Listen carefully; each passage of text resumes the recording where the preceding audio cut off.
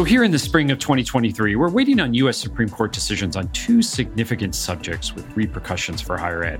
One is student loan forgiveness, and the other is on affirmative action in higher ed. And Jeff, I'm not sure the last time that higher ed was featured in such two prominent topics before the court. Today, we're going to talk with a former university lawyer turned college president who once before waited for a major decision from the Supreme Court about what it's like to be in the room where it happens and what higher ed should be doing right now as it waits on this episode of Future You. This episode of Future You is sponsored by Ascendium Education Group, a nonprofit organization committed to helping learners from low-income backgrounds reach their education and career goals. For more information, visit ascendiumphilanthropy.org. This episode is brought to you by the Bill and Melinda Gates Foundation, working to eliminate race, ethnicity, and income as predictors of student success through innovation, data and information, policy, and institutional transformation. Earn continuing education units this spring with Teaching Practice, an online faculty development program from Course Hero. Over a series of asynchronous courses, you'll uncover new ways to leverage tech in the classroom and build inclusive curriculum, all while supporting your own well-being. Plus, you'll get weekly office hours support from leading instructors. Enroll for free today at education.coursehero.com. Subscribe to Future You wherever you get your podcasts. And if you enjoy the show, share it with your friends so others can discover the conversations we're having about higher education. I'm Jeff Salingo. And I'm Michael Horn. So as we mentioned at the top of the episode, aspects of higher ed are on trial before the Supreme Court right now in a significant way. And even as there's been a lot of media attention on both, we wanted to think a bit more about not just the forthcoming decisions on diversity and admissions at Harvard and UNC from a narrow perspective of what is the impact just on admissions, but really to consider all that it might portend for higher ed in the future. Yeah, Michael. And so today, I think we want to look to that future by looking at the past. And to help us do that, we're going to welcome Jonathan Alger, who's the president of James Madison University, to Future You. Now, before James Madison, John worked at Rutgers University, but most salient to this podcast was that before that, he was the assistant general counsel at the University of Michigan, where I first met him. And it was there that he played a key role in the university's efforts in two landmark Supreme Court cases on diversity and admissions, because this is certainly not the first time that we've dealt with this issue before the court. And that was in 2003. One case involved the University of Michigan Law School. The other was Michigan's undergraduate admissions policy. These are well known as the Grutter and Gratz cases in higher ed and as well in Supreme Court lore. And so of note, during those cases, he coordinated one of the largest amicus brief coalitions in Supreme Court history. So he's well positioned to help us think through several potential implications from the pending decisions. President Alger, John, if we may, welcome to Future You. Thanks so much for having me. So John, just for context for our listeners, right now we're in a period of waiting for the Supreme Court to rule in two major affirmative action cases and admissions. But unlike, say, in 2003, when the time frame between the oral arguments and the ruling was less than 3 months, now it's going to be more like 7 to 8 months. The oral arguments in these cases were held back in October 31st. So the court is expected to rule in late June on this case, but I'm curious, when you go back to 2003, what you recall from that period between oral arguments and the decision itself. The oral arguments, of course, they give you somewhat of a preview maybe of major themes or thinking from the justices, but you still don't really know the decision until it's handed down. Certainly that was a momentous time for all of us, and all eyes were on Justice O'Connor back then. We knew that she was the central swing vote, and we had spent a lot of time preparing for her questions and listening very carefully to what she had to say and ask in oral argument. But we knew we had to be ready for the outcome of these cases. So we had working groups that had been formed and were ready to adjust the admissions policies as needed. Back then at the University of Michigan, there was a case involving the law school admissions policy and, of course, a separate case involving the undergraduate admissions policy. So we were ready in both of those cases to react quickly. We had an inventory of policies and programs that might need to be reviewed beyond just those admissions policies, depending on the outcome of the cases. And we were in touch with colleagues and organizations all across the country that were ready to analyze the decisions and provide guidance. And there were also plans that were underway for national conferences and convenings that summer because we knew the rulings would be significant and would impact higher education across the country. So, John, let's fast forward to today then. So it's been around 4 months since oral arguments, and given the makeup of the court, it seems most leaders in higher ed expect race-conscious admissions to be struck down. So if you were advising a higher education institution, what type of scenario planning would you be recommending now? And maybe a little bit of what you might be doing even at James Madison. Yeah, so it's an important question, Jeff. And while I would certainly like to be optimistic, it really doesn't make sense to me for the court to have taken up these two cases now unless they wanted to make some sort of statement. And we know the composition of the court has changed fairly dramatically since 2003, of course. So I think many of our institutions are reviewing their admissions policies right now, not just undergraduate, by the way, but also graduate and professional programs, which are often more competitive. And it's not just admissions policies and programs. We also need to be reviewing any other programs where race might be one of the factors considered. That could be financial aid, outreach and recruitment programs, because the same general legal principles apply under Title VI, which applies to all public and private institutions that get any federal money, as well as the Equal Protection Clause, of course, that applies to public institutions.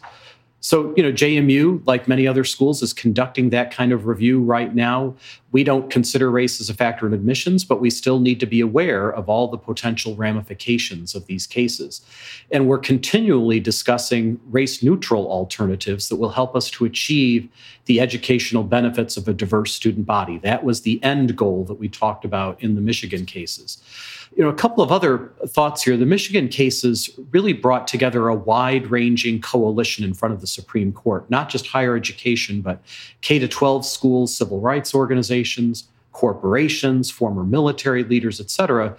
And we worked across institutional lines to talk about the importance and value of diversity in our society. And ever since the Michigan cases, I've believed that we needed this coalition to work together outside the litigation context to build the pipeline to provide access to students from all backgrounds. And so I've been working with colleagues to translate that belief into action over the last 20 years. For example, we have a Valley Scholars program here at JMU where we work with 7 different local public school districts.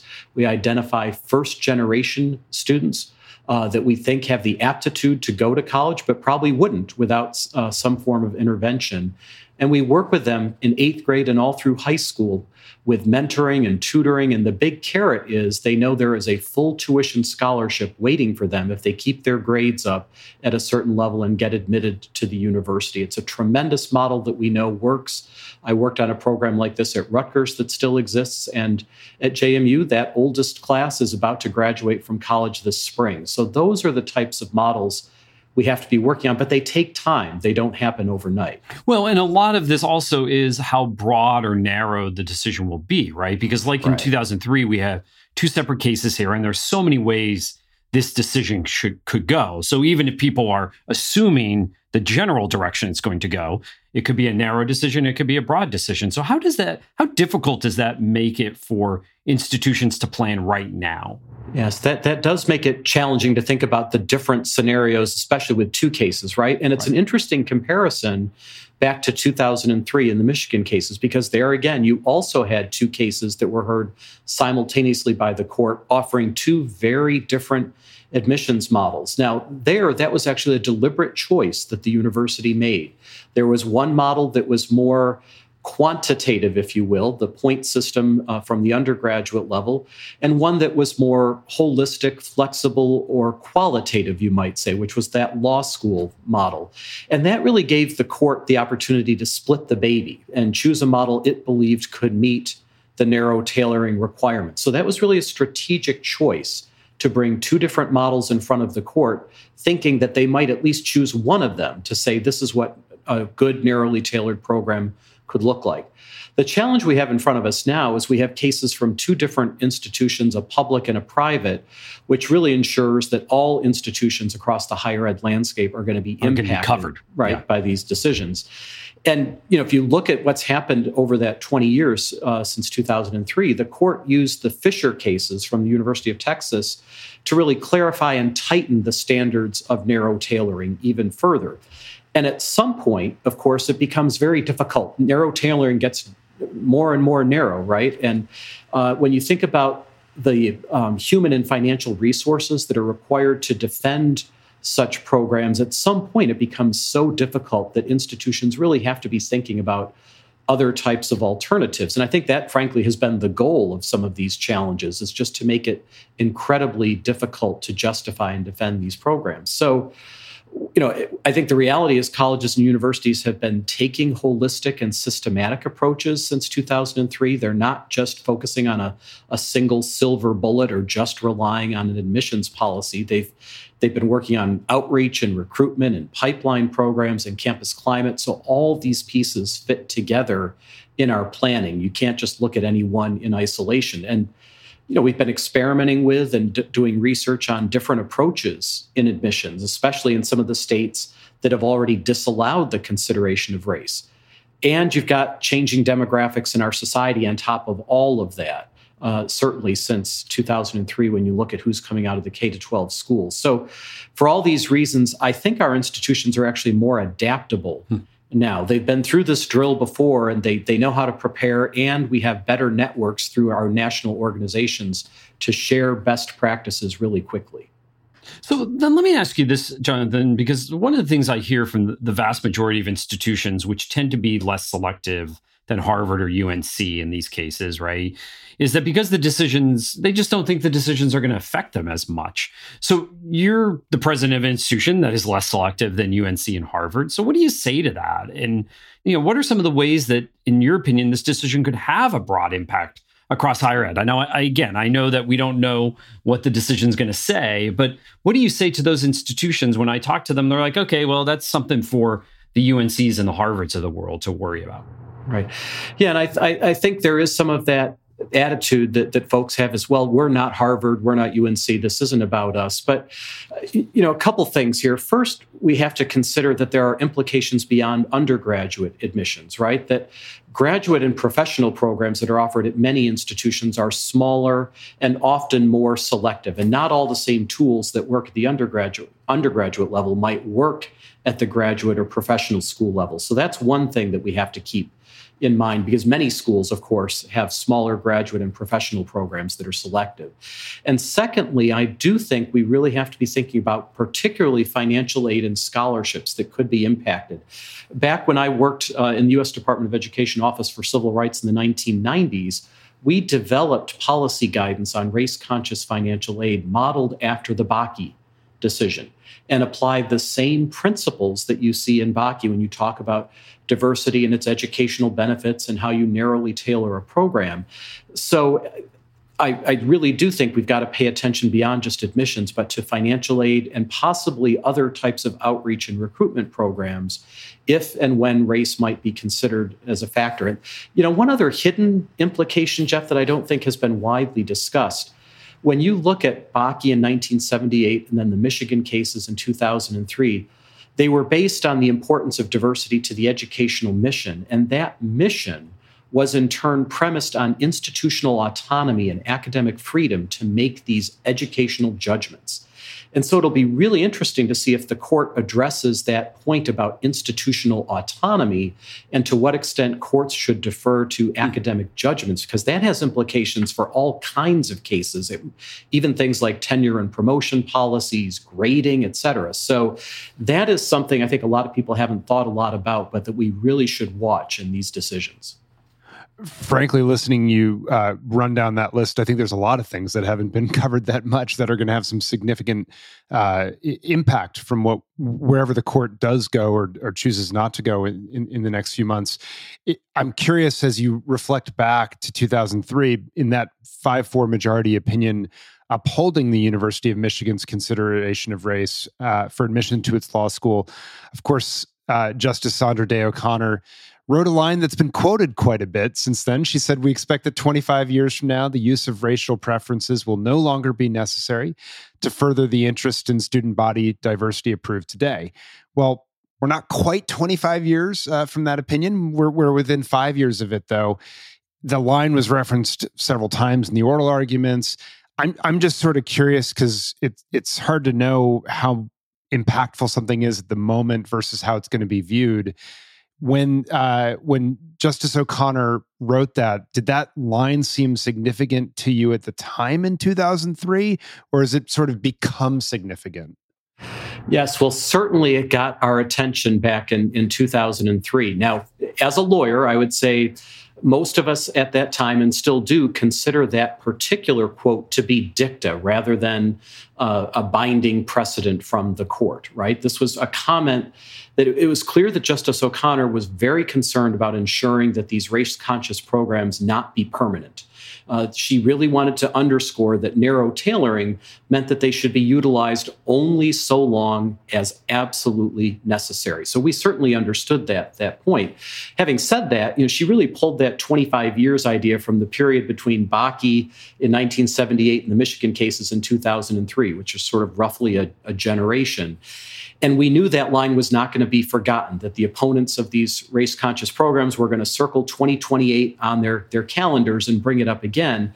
And we also knew there was a lot of work to do if you were going to get to that point where race-conscious programs would no longer be needed. I actually took it to mean schools, you've really got to work quickly and be very active with these efforts, because you've only got a fairly short period of time here. And part of that dicta was also based on an assumption, I think, that our K-12 schools would make substantial progress over that period of time in providing equal access. And in many parts of the country, that progress, I think, has been slower than she might have anticipated at the time. So absolutely, it was something we were concerned about, preparing for. But in the meantime, we had time to experiment with different methods and admissions policies and do further research on the educational value of diversity. So I do think a lot has happened since 2003 that has positioned us better for the future. So I'm kind of curious because we mentioned this, I want to start talking a little bit about what's next. And so we talked about this 25-year period. So now let's look at the 25-year period ahead of us, right? Because, we've had several cases since Gratz and Grutter, obviously, the Fisher cases and now these cases as well. And given the fervor about what it takes to get into a selective college these days, which I've written a lot about recently, do you expect cases like these will just go away even if the court rules against race-conscious admissions? Is this kind of the last moment of this, or do you think that this will just keep coming back in some way? Yeah, that's a great question, Jeff. And I think the short answer is no, I do expect that these types of challenges will continue. We've already seen a couple of challenges filed against medical schools in Texas, anticipating the court's rulings here. If you think about it, schools that practice even race-neutral alternatives might still be challenged about whether these approaches are in fact truly race neutral. So there could be new lines of attack even after these cases. And by the way, it's not just litigation in the courts that we have to be thinking about in higher education. It's also complaints with the Office for Civil Rights at the U.S. Department of Education, an office for which I worked for a number of years back in the early 1990s. And it's pretty easy to file those complaints, and you're already seeing that. Incidentally, right now you're seeing challenges to gender-based programs as well. Now, that's a different body of case law, of course. Title IX is a different statute, a different legal standard, but it represents that there are these broader challenges out there to forms of diversity and to actions and efforts to try to diversify student bodies and different types of programs. So, scholarships and summer camps and things like that are being challenged already. But having said all of that, I also think that institutions are going to continue to find ways to work on their diversity and inclusion goals because it relates directly to their educational mission. And there has been a lot of research that shows that diversity and excellence go hand in hand. So I don't think the efforts are going to stop, nor do I think the challenges will stop. And I think the broader political and social context in which we find ourselves suggests that you will continue to see these challenges to any sorts of programs to try to improve diversity. So thinking about those challenges to the, if you will, alternatives, right, to race-conscious admissions, I'm curious to get your take about which ones you might expect to gain ground in the years ahead, assuming that the court does strike this down, right? There's been the percent plans like in Texas. There's been greater use of socioeconomic data in admissions. There are strategies like offering college courses from highly selective schools to high school students, similar to what the National Education Equity Lab does to find talent. Which ones do you think are going to be ascendant in the years to come? Are there ones that, we haven't seen yet that will emerge perhaps? Right. Well, my guess, and this is just an educated guess based on where we are right now, is the most prevalent alternative I think we're going to see in the short run, at least, is likely to focus on socioeconomic status or some version thereof, right? Including programs that look at first-generation students going to college or to professional and graduate schools.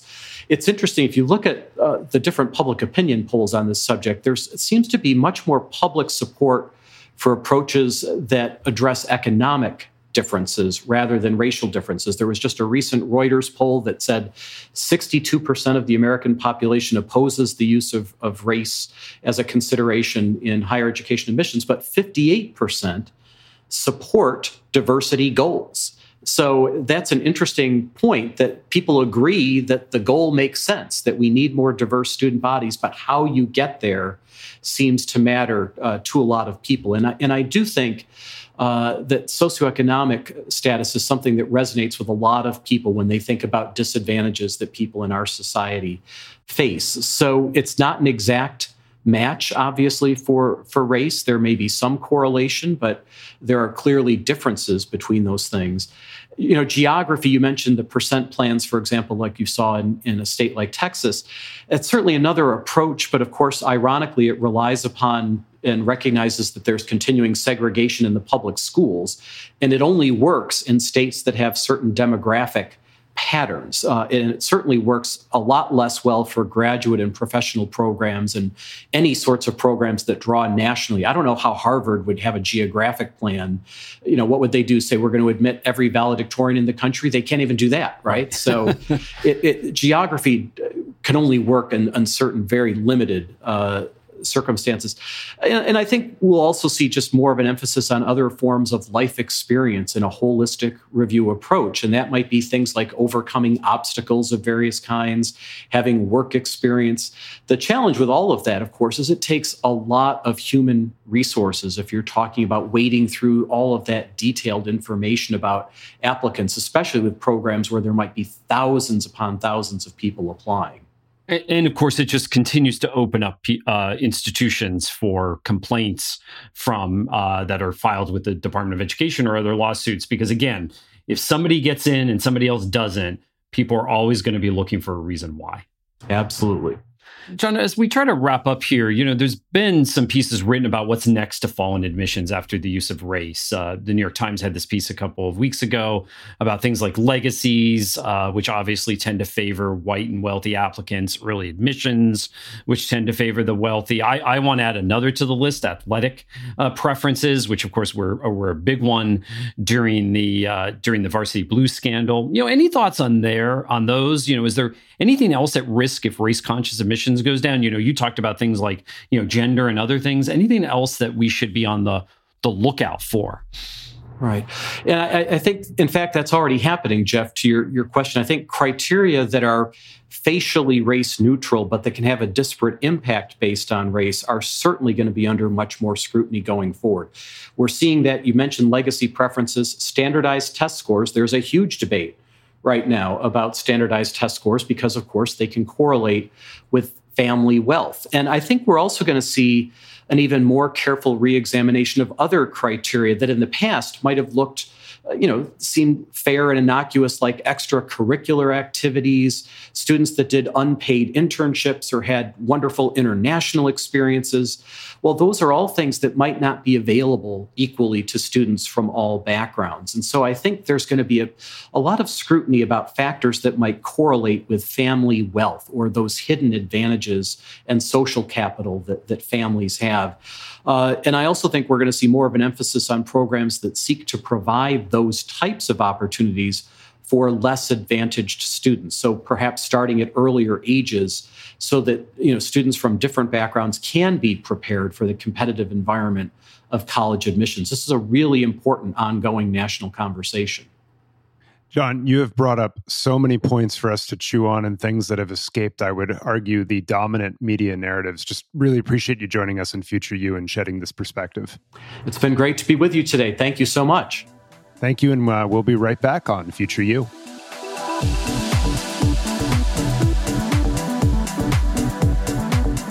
This episode of Future You is sponsored by Ascendium Education Group, a nonprofit organization committed to helping learners from low-income backgrounds reach their education and career goals.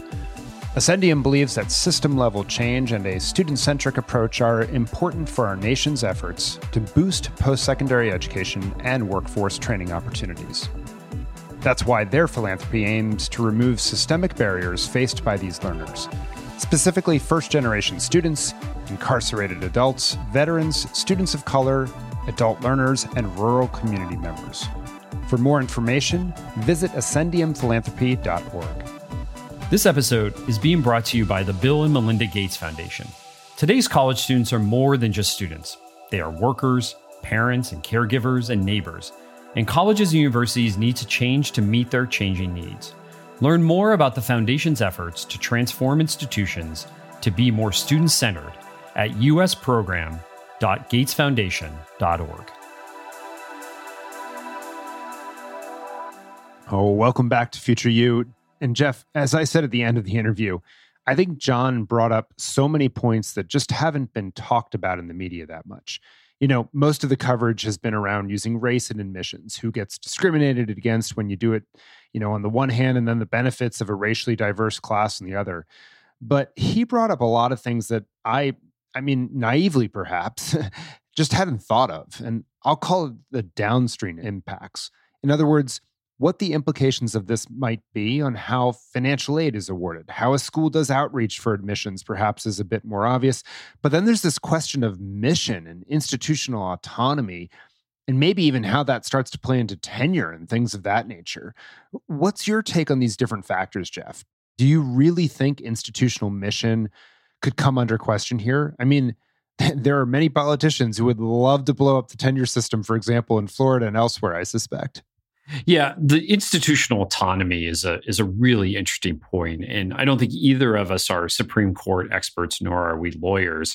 But I know that lawyers are always scouring decisions for precedents that they can use elsewhere. And I think in general right now, we're at a moment where the pendulum seems to be swinging against institutional autonomy on a lot of fronts. And what's interesting to me after covering higher ed for more than 25 years is it's really a bipartisan effort, which is if I'm running a college or university, it's something I think I would be concerned about right now.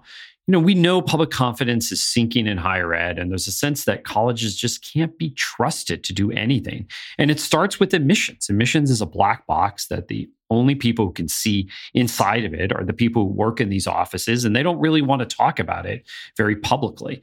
And that's, I think, where a lot of the skepticism about how race is used in admissions starts. It was interesting to me, Michael, in listening to the Supreme Court arguments in these cases, I was surprised at just how justices on both sides of the issue seemed to really think that there was a separate admissions process for students of color, for example. And that's not how race is used in, at least how I saw it when I was reporting the book, Who Gets In and Why.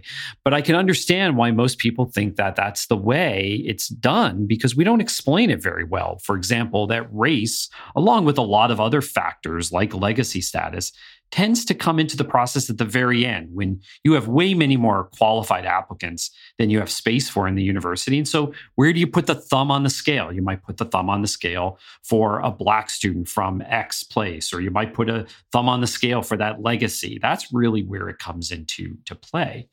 Now, that, of course, this idea that admissions is a black box really extends to the crazy pricing and financial aid policies of colleges. And then it extends once you get on campus to how athletics works and free speech policies and even research, faculty research with foreign entities and corporations. And of course, something that we talk a lot about are the outcomes and the poor outcomes that too many people have with higher ed. And so the bottom line here is that both Republicans and Democrats just simply don't trust colleges right now. And I think one of the reasons why, and something we're going to be talking about on this podcast, the Education Department wants to expand the third-party provider guidance of how colleges work with outside companies, again, is they don't trust them. They don't trust how colleges are working. So while I don't think this decision will be that broad to include this idea of institutional autonomy under question in this case, I do think that lawyers will be looking for ways that they can perhaps use any of the decisions in this case to start to clamp down on colleges on a number of fronts, to put controls on them given their unhappiness that is with higher education on so many camps, whether we are talking about legacies, whether we're talking about athletics, because I really think that we're entering an era of more government control and oversight of higher ed, not less, no matter who is in charge in Congress, the White House, or the State House. Gosh, Jeff, it's such a good set of points you're making about the lack of trust on both sides of the aisle, and really all these policies, whether it's in Florida, whether it's at the federal level, really manifesting because of that lack of trust and sort of a sense that government needs to step in some way, shape, or form, because we can't leave it to colleges. I think my quick thought on just the institutional autonomy question is that I think the court may be less likely to go there than John worries about, just because it's somewhat easy to suggest that from a legal perspective anyway, your mission can't discriminate based on race because, look, that's part of U.S. law. And that's something we've worked on hard as a country to rectify. So as a result, when we talk about diversity, it can't just mean race. There's got to be something broader there. Now, as you've said, I could be wrong. I'm not a lawyer, and that's simply my gut reaction. I do think financial aid packages, recruiting, outreach, and so forth will be quite impacted by this ruling, though. But I do think it raises the next question, Jeff, that you asked about, which is what else will fall off next? Will it be legacies, athletics, geographic diversity? Those aren't protected questions from a discrimination perspective, as is race, though. But I think they could be legislated for public institutions, maybe private ones. It's harder, but it's going to be interesting. And I guess more broadly, what seems so hard about this conversation about mission and purpose and so forth is that in an effort for some commentators, frankly, to fall back on and say, well, it's about merit. It should be about merit, Jeff. You know, as John correctly pointed out, Harvard could just say, we're going to fill a class of people who have 1,600 SAT scores and all the valedictorians, and they still couldn't do it because there are just too many of them. So they'd have to either go to a lottery system, which you've proposed in the past. And I'll say I used to be super skeptical of that idea, but I've come to think it has, more intrigue behind it. Or we just have to conclude what I think universities have concluded all along, which is that quote unquote merit isn't as simple as a GPA or a test score. It's really about shaping the class at the end of the process, as you said. And look, a school shouldn't want to admit someone who they are not prepared to serve well, because that individual can't do the work, say, and the school just doesn't have the supports to help them do it well. But that's a far cry, I think, from shaping a class with like a whole lot of people who theoretically can do just fine in the school. Now, I know that there are, again, commentators out there who've made arguments about how affirmative action lets in people to places like UC Berkeley who then have a significantly higher dropout rate. And I'm not advocating for that. I'm just saying above a certain minimum level that indicates you can be served well by this school, and we're not doing any false favors. This conversation around merit is just more than getting the higher scores or grade on some narrow measure at some level. And frankly, success in life is much more than that as well, Jeff. Yeah, Michael, I know from researching Who Gets In and Why that how colleges define this idea of the worthiness of applicants tends to shift over time based on the institution's needs. At the most selective colleges, where we know spaces are few and demand high, the definition of merit has changed substantially over the last half century, largely to preserve the social order or the interests of those in power, of course. And what it takes to get into top colleges is evolving once again, making it difficult for students and parents to keep up with these rules of the game. For one, schools are constantly tweaking their selection process based on data that they're collecting about why undergraduates ultimately succeed on campus. And elite colleges, as we know, are also trying to recruit more lower income students to reverse the perception that their campuses have turned into these playgrounds for the wealthy. And selective schools are also trying to avoid legal landmines, as they are right now, around admissions policies that come under increased scrutiny for bias by federal officials in the courts. And, those spurned teenagers out there and their parents have come to realize that the supposed meritocracy of the system is just riddled with compromises and exceptions. But, that term meritocracy, this word merit, was never meant to promote the supposed academic purity that we think it does. And indeed, when the term meritocracy was coined by the British sociologist Michael Young in 1958, he actually intended it pejoratively, right? His belief was that when the objective veneer of standardized testing and grades is stripped away, the advantages of centuries-old class-based system, it just remains. But yet that term has been co-opted in the world of admissions, in my opinion, by the very people he was mocking. Students and parents who believe that grades and test scores alone should determine who is accepted amid rising application numbers and falling acceptance rates. And there's this great survey by the Pew Research Center, which surveyed Americans in 2019 and actually surveyed them again a couple of years later about all the admissions criteria that colleges should consider. And what was interesting is grades and test scores topped that list. It was far above athletic ability, race, first generation, or legacy status. But the reality, as John pointed out, of only using those two measures is simply impossible at places like Harvard and Yale and the Ivies or any of the other highly elite institutions. So think about this, because John mentioned it, because these numbers came out in the Harvard case that's before the Supreme Court now. So in the class of 2019 at Harvard, so this is now obviously a couple of years old because the data for this case is a couple of years old, there were 26,000 domestic applicants for admissions for that class of 2019. So these were seniors in the high school class of 2015. 8,200 of them, out of 26,000, had perfect GPAs in high school. 3,500 of them had perfect SAT math scores. 2,700 of them had perfect verbal scores. But Harvard only had 1,700 spots to offer that year. So again, you had way many more quote unquote perfect students than you had spots. And, so we tend to act as if grades and test scores are these objective measures like an applicant's height. But, we rarely stop to talk about how every college kind of uses a different ruler and every test prep company kind of gives them sells them a stepladder through this. So we have to stop to think about how objective measures, your objective measures are different from my objective measures, because it depends on what your strengths are. And everybody thinks, well, we should be using test scores if you're a good test taker, or we should be using GPA if I have a high GPA. And I think no matter what happens in the Supreme Court, we're going to continue to struggle with what really merit means. So, Michael, at the end of the day, the simple problem here is there's just not enough seats at these places. So we're either going to have to stop thinking that everyone should go to the same colleges and universities, or that we should stop talking about the same colleges or universities. We're going to have to increase the number of seats in these places. And we've talked about that many times before, including with your old president, Rick Levin, right? So that's likely not going to happen. So I think we're just going to have to start to say, there's more than just 10, 20, or 30 quality colleges and universities out there, and start to widen our lens at here. I want to come back to that point, Jeff, because I think it's a really important one, because there's also another dynamic here at play, which is what John alluded to, which is that the public isn't all that excited about using race in admissions either. But they want diversity, as he said in that poll, although I think it's a fair question of how people define what is diversity. Like, diversity just isn't just about race. It can be intellectual diversity, for example. I think this is something we don't talk enough about, but I'm personally quite taken with the ideas of using socioeconomic status and first-gen status as ways to level the playing field, if you will. But how has that perception in the public changed since 2003 when you covered the Michigan cases before the Supreme Court?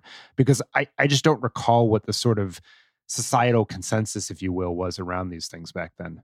Well, I think that there's been a movement away from affirmative action for quite some time now in public perception. But what's also interesting to me, Michael, I'm just going to take this question in slightly a different way, is how the perception is changing within colleges and universities, within university leadership.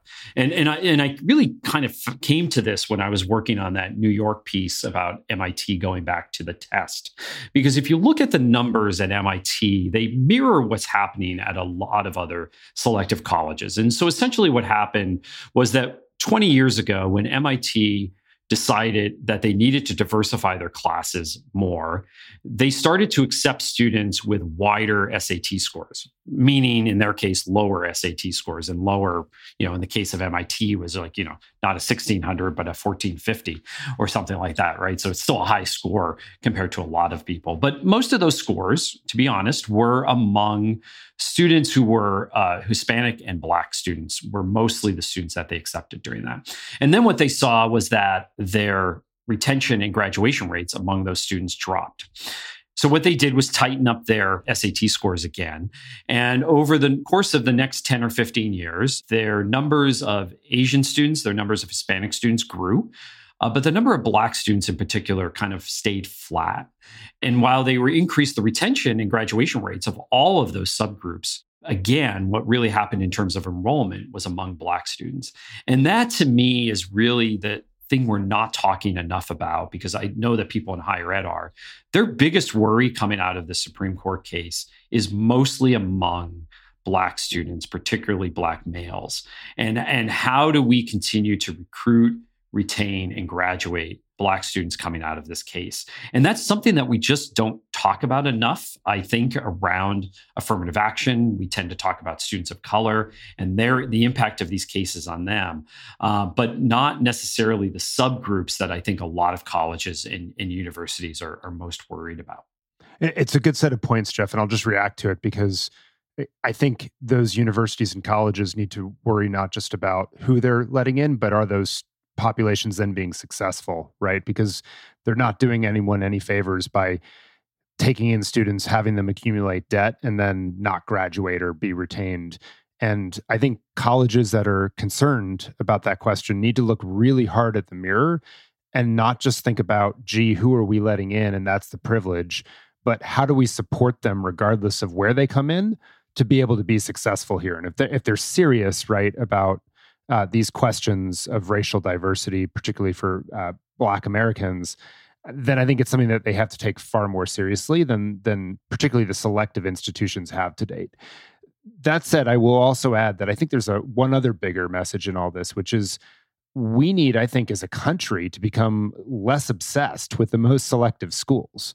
There was this Gatecrashers podcast that, as you know, I geeked out on. It talked a lot about how Jews were excluded historically from the Ivy League. They profiled all 8 Ivy League schools and the history of Jews there. And back then, in many of these institutions, they had up to a 10% quota. So you had exactly 10% of Jews at all these colleges. And then once you lifted that, the number soared and you had up to 25% at some schools. And now what's interesting, though, is there's been no shift around how colleges view the Jewish population per se, but at some places, Gatecrashers was estimating that it's down to like 5%, so even lower than the quotas before. And his conclusion was, Jews sort of acted like an immigrant group. They were striving, all obsessed with those top schools. And now they've sort of assimilated and maybe less obsessed about just success on a very narrow metric. And this is perhaps the story of Asian Americans now, right?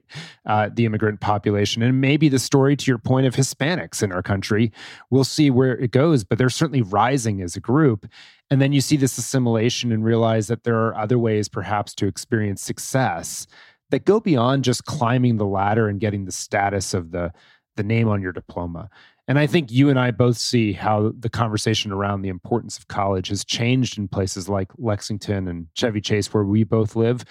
So I guess my other hope out of this, besides the one I just mentioned on better serving students from regardless of where they start, is that we as a society become a little less obsessed with those brand names and move from there. But we'll leave it there for now. Really interesting episode. Huge thank you to John Alger, president at James Madison University, for helping not only us revisit the past, but think about the big issues that maybe haven't gotten a lot of talk about how decisions from the Supreme Court will impact the future.